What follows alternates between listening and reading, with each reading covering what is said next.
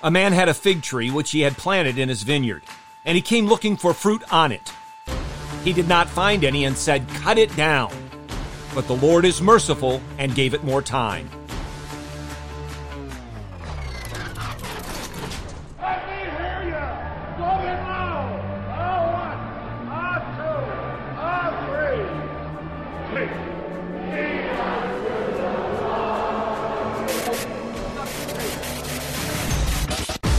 Welcome to In the Bullpen, Up and Ready, a ministry of developing contenders. The call has come. You need to get up and ready now. And look who's coming up.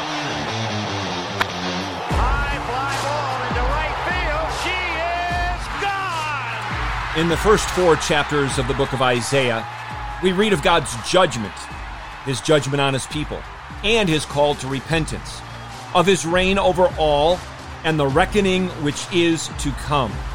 We read that Jehovah will remove leaders and judges from among his people, and that a remnant will be preserved. As we move into Isaiah chapter 5, we have a song which serves as a parable. Hear now God's holy, inspired, inerrant, and infallible word as we have it for us in Isaiah chapter 5, verses 1 through 7. Let me now sing for my well-beloved, a song of my beloved concerning his vineyard.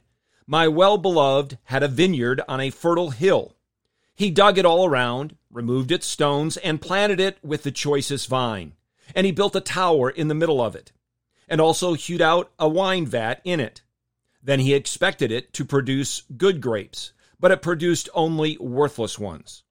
And now, O inhabitants of Jerusalem, and men of Judah, judge between me and my vineyard. What more was there to do for my vineyard that I have not done in it? Why, when I expected it to produce good grapes, did it produce worthless ones? So now let me tell you what I am going to do to my vineyard. I will remove its hedge, and it will be consumed. I will break down its wall, and it will become trampled ground. I will lay it waste. It will not be pruned or hoed, but briars and thorns will come up. I will also charge the clouds to rain no rain on it. For the vineyard of the Lord of hosts is the house of Israel, and the men of Judah his delightful plant. Thus he looked for justice, but behold bloodshed, for righteousness, but behold a cry of distress. Through this parable song, the Lord describes the state of his people at that time. Though Father, Son, and Holy Spirit did so much, planting his vineyard on a fertile hill, digging around it and removing stones, and so much more, sparing nothing, really.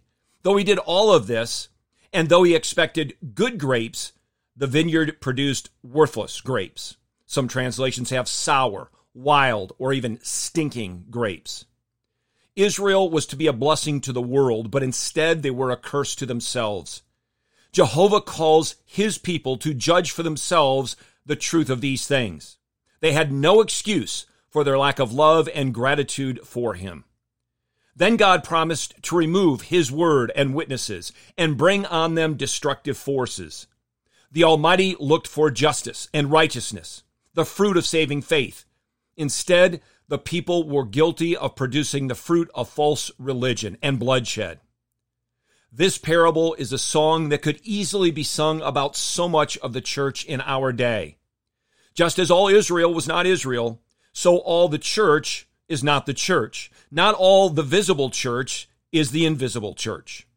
The Lord Jesus Christ expects good grapes in his vineyard. Where that is lacking, there are only 2 possibilities: destruction, both from without and within, or repentance. In the introduction, I referenced Luke 13, and it's a parable about the need for repentance, and follows Christ asking if the Galileans and those 18 upon whom the Tower of Siloam fell were worse sinners than the rest, worse sinners than you and me. Twice Jesus said, "I tell you no, but unless you repent, you will all likewise perish." Repentance isn't only a one-time act upon our conversion, but it is an everyday practice in our walk with the Lord. Martin Luther expressed this biblical truth when he wrote the first of his 95 Theses. When our Lord and Master Jesus Christ said, "Repent," He willed the entire life of believers to be one of repentance.